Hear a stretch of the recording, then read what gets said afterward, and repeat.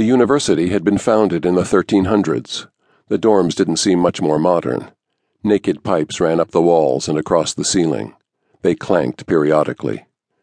Alan unpacked a length of thin line and stretched it across the room, draped his wet clothes over it. He changed again, this time into khaki shorts, white ankle socks and Skechers, and a dark green Gothic State t-shirt. He'd been told there were laundry machines in the basement of the dorm. If he kept getting soaked, he would probably have to visit it sooner than planned.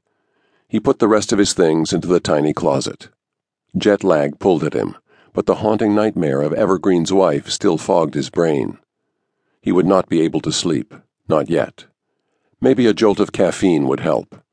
Alan consulted the Rogue's Guide for a nearby coffee shop. The Globe Cafe and Bookstore.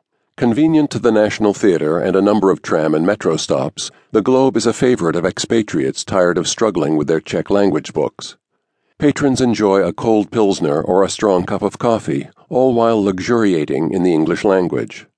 Tired of chicks rebuffing you in some foreign tongue? Come get shot down in English.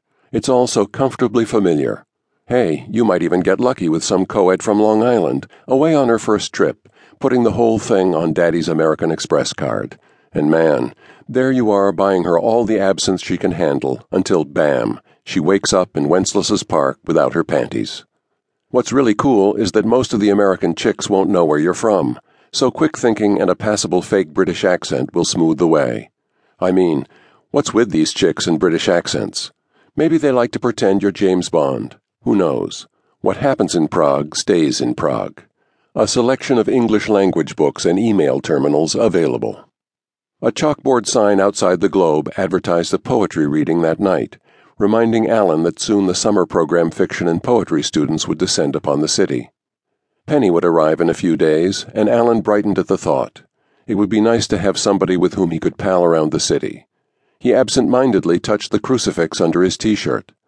Somewhere back in America, Penny wore hers. He'd kept his promise. He put the thing on every day when getting dressed. He was even starting to like it. Inside, Alan purchased a strong cup of black coffee and rented one of the computers for 20 minutes to check email. The first message from Dr. Evergreen reminded Alan, for the 50th time, how important it was for him to make sure his crate was delivered safely. Alan replied, assuring the professor all was well. The next message from Penny asked if he'd arrived safely. He wrote back that he had, but was exhausted. He sipped the coffee, which burned down his throat like acid. It would either wake him up or kill him. Another email from Evergreen, a perplexing list of research tasks that seemed to have nothing whatsoever to do with Kafka. Alan put them off for later. He deleted a dozen spam emails before arriving at the final message. You don't know what you're getting into. Be alert. Be cautious. We shall be in contact soon. Trust no one.